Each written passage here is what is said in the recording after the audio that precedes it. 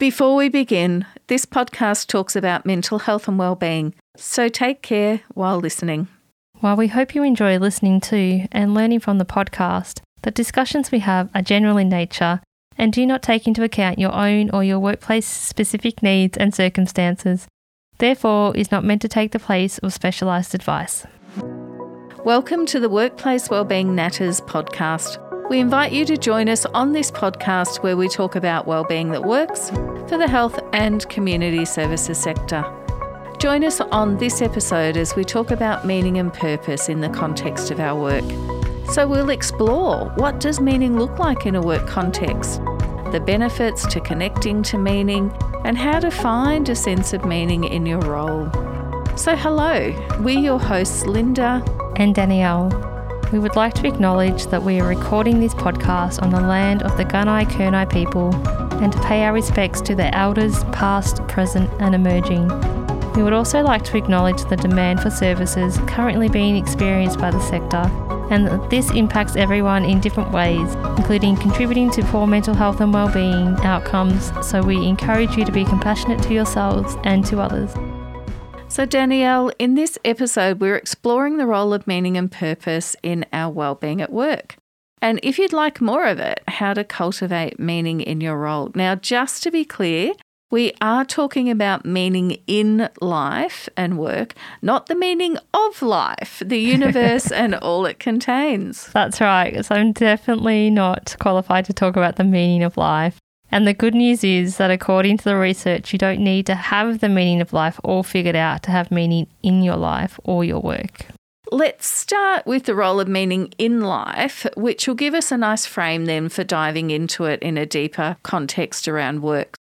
No surprises by now, there are multiple definitions of meaning, and the one that I'm offering here is by one of our favourite researchers, Michael Steger. So this is what he has to say about meaning. Meaning in life necessarily involves people feeling that their lives matter, making sense of their lives, and determining a broader purpose for their lives. So this definition really highlights that meaning in life has three elements. So thinking about our life and making sense of it. So sometimes you might hear that called coherence. Taking action to fulfill our purpose, so it has a purpose element.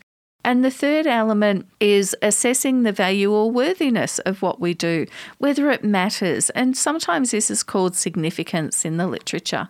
At least from an academic perspective, it involves the way we think about life, the actions we take, and how we assess it.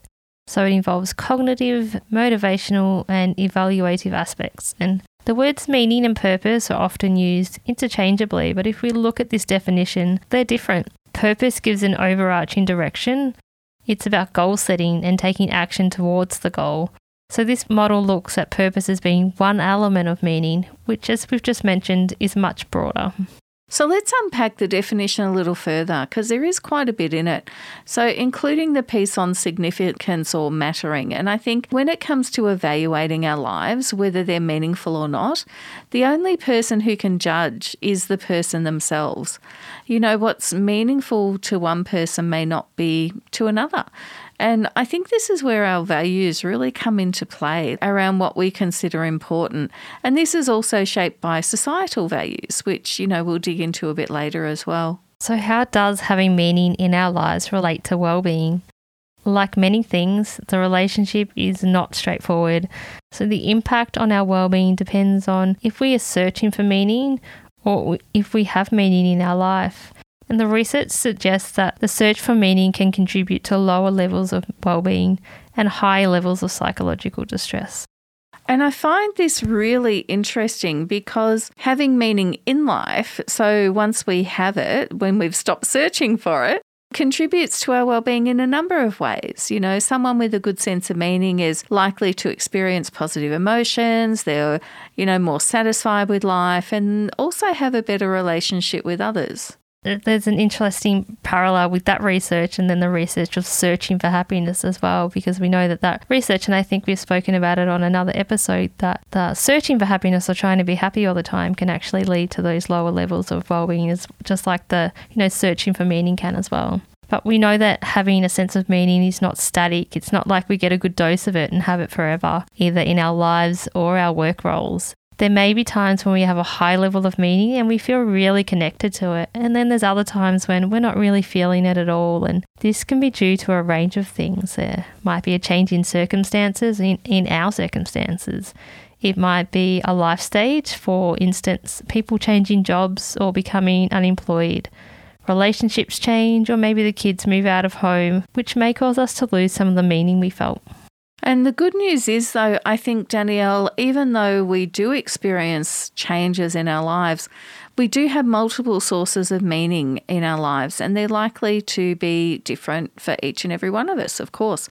Some common sources of meaning are our relationships, our work, having a sense of achievement, feeling like we're connected to something bigger than us, whether, religion or spirituality, having a sense of personal growth and also creativity, just to name a few. I think, can we add pets in there, Linda? Pets, absolutely. Yes, let's add pets.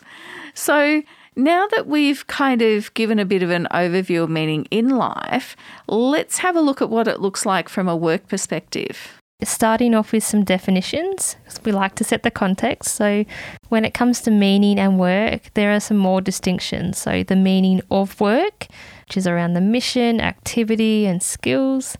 It's the meaning at work. And so that's the working environment and the relationships we have. So our work team, the purpose of the organisation, the premises and the relationships we have with one another.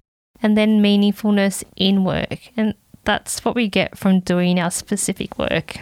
And I think this is really interesting, Danielle, because you can have a sense of meaning and be values aligned with the organisation you work for. You might work for a community service organisation with a focus on providing safe environments for young people, and that might be really strongly aligned with your values.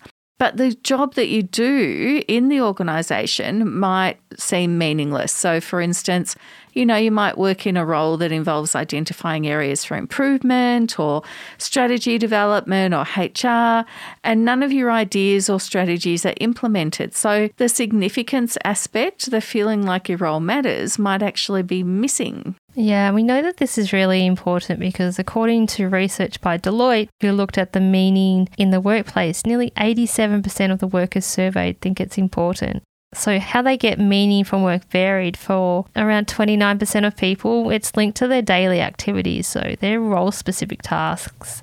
And this was closely followed by teamwork, which is where 26% of people derive their meaning. And for another 12%, meaning is linked to the trade itself, and 5% to the sector, and 2% is for the product sold for those in sales roles. And so I've just given a lot of stats there, Linda. You have, but I think the takeaway for me is that for almost 1 in 3 people, meaning in work is linked to what they do in their job role. And almost the same number, so just over 1 in 4, derive meaning from the teamwork, so the relationships that they have with their fellow team members. And I think that's really important because in terms of if we're looking at getting more meaning from the work we do, if we do have some control or ability to job craft our role and the ability to develop those supportive relationships and high quality connections with our teams, then that's going to go a long way to facilitating that sense of meaning for each and every one of us. There's a quote from the HRO article that's called Meaning in the Workplace that really resonated with me. And it says that for most people, meaning is reflected in their ability to give back to others and to know that they're making a difference in something larger than themselves. It also allows them to use their strengths and spend time on tasks that they genuinely enjoy. So we can see there that understanding where we find meaning at work can assist us personally, and understanding our workmates or the people we manage can help us support them to find meaning in their work. And with just over 1 in 4 of us finding meaning in teamwork, we really all do have a role to play. I agree. And, meaningful work doesn't mean that it's challenge or stress-free. Like Simon Sinek, who's an author and inspirational speaker, he's quoted as saying, working hard for something we don't care about is called stress. Working hard for something we love is called passion. It's really about that sense of, harmonious passion. So the research makes the distinction between what they call harmonious passion, which is in line with our values and is healthy. And then we also have obsessive passion, which is, obsessive. And I think this quote underscores the harmonious passion element and the role work can play. And the quote is, along with love, play and community, work at its best offers a core context for constructing self and contributing to society in ways heartfelt, personally meaningful and socially relevant. I was really curious about the constructing self element of this quote. You know, from a historical perspective, we've looked to our work to craft our identity. And, you know, in fact, one piece of research I read recently referred to people viewing their occupations as identity badges, which I thought was really interesting. And I think it kind of makes sense. You know, if you're introduced to someone new, it's usually not long before the conversation turns to, and what do you do? You know, we're not really often asked, who are you? Yeah, such a great point, Linda. I can remember many times where I've been asked, and what do you do? But I'm not sure that I can ever recall being asked, who are you? And I guess maybe that's a little bit of a confrontational question, perhaps for some people. And so, you know, we're looking into society for affirmation that the work that they're doing is valued. And I think that comes sometimes from asking, you know, what do you do? I think the social relevance is particularly important in the health and community services sector. And we've certainly seen more appreciation for the health and community services sector and other roles like transport and logistics, truck drivers, supermarket workers during COVID.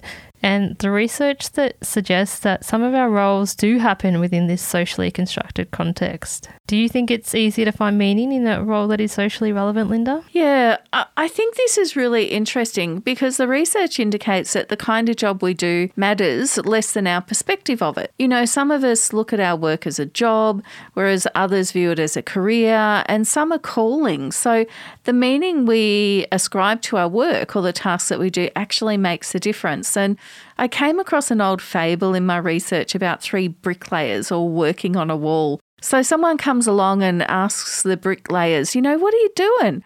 And the first bricklayer responds, well, I'm laying bricks.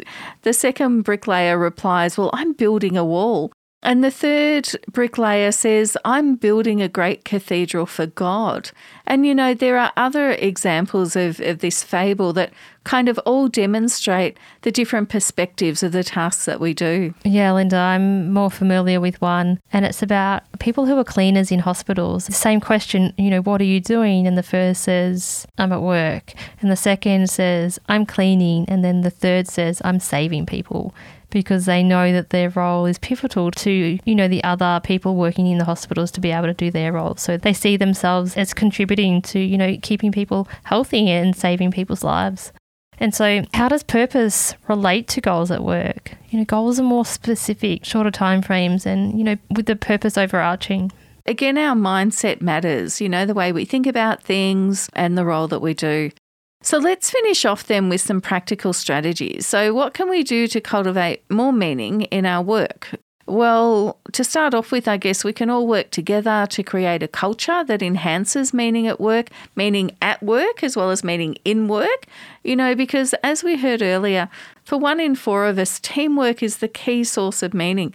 So being collaborative, kind and compassionate can really contribute to our sense of meaning for everyone in the workplace. And we've spoken about job crafting quite a few times, Linda, and we've got another podcast episode specifically on the topic. And when we can use job crafting either through task crafting so that we find more meaning in the tasks that we do, or through relationship crafting or through cognitive crafting, you know, perhaps drawing out opportunities to highlight the why behind what we do. And so sharing positive stories or outcomes for the people we support, or starting meetings with a positive round, and regular communication about the organisation's goals and using that to link each person's role to the overarching purpose of the organisation as well can be really helpful, as can communicating key changes that are happening. Absolutely. And, you know, sharing stories about the positive impact of our work, you know, not only the positive impact for the people we support, but also for staff and the broader community as well. And for those who work in administrative roles, so you might work in the corporate part of the organisation, finding a way to connect with the outcomes or the people the organisation supports might also be important as well. And Danielle, you shared a great example of that in one of our previous episodes as well. Yeah, sure. Had some people, as you mentioned, from our corporate services going to work or spend a day with someone who worked in a frontline role. So they got to learn more about one another's roles and they got to see what life was like for one another. And, you know, for the people who worked in the corporate office, they were able to see the work that they do and how that has a flow on influence to that worker, but then also the clients that that person is working with. And then for the person who was in that frontline role, they were able to kind of have a better idea and see how, you know, sometimes there's an us and them between frontline and corporate. They were able to see how their roles were actually beneficial. They needed one another to be able to do their roles really well and to deliver the great outcomes for the clients. I came across a quote in an article in Forbes called "The Why of Work, Purpose and Meaning Really Do Matter." And I actually found it quite inspiring. So can I share that as well? I would love it if you did, Linda. So living with meaning and purpose is not easy. It may not make us happy in the moment. It requires self-reflection, effort, getting our hands dirty and struggling with problems that can make us feel frustrated and inadequate. But when we connect with people, remember humour and playfulness, practice creativity and resilience, and go into work situations with a plan, we'll find ample opportunities to practice the values and skills that get us closer to what we want our lives to stand for. That's the intrinsic value of our work. So as usual, we've packed a lot into this episode. Let's do a quick recap of our natterings. Firstly, we talked about the definition of meaning in life and at work. We then explored how having meaning in our work relates to well-being. And we finished up with some practical strategies for enhancing meaning. We've so loved connecting with you and sharing our insights into meaning at work. In our show notes, we'll have any links that may support your journey toward workplace wellbeing. We want to know what you think, have been inspired by, questions you would like answered, or any contributions you would like to make to the podcast. So please leave us a review or contact us via matters@workplacewellbeingnatters.com.au or on any of our social media networks. And if you would like to explore how we can help you on your journey, submit a case study or comment for us to include on our podcast. We look forward to next time. Thanks for joining us. Bye for now. Bye for now.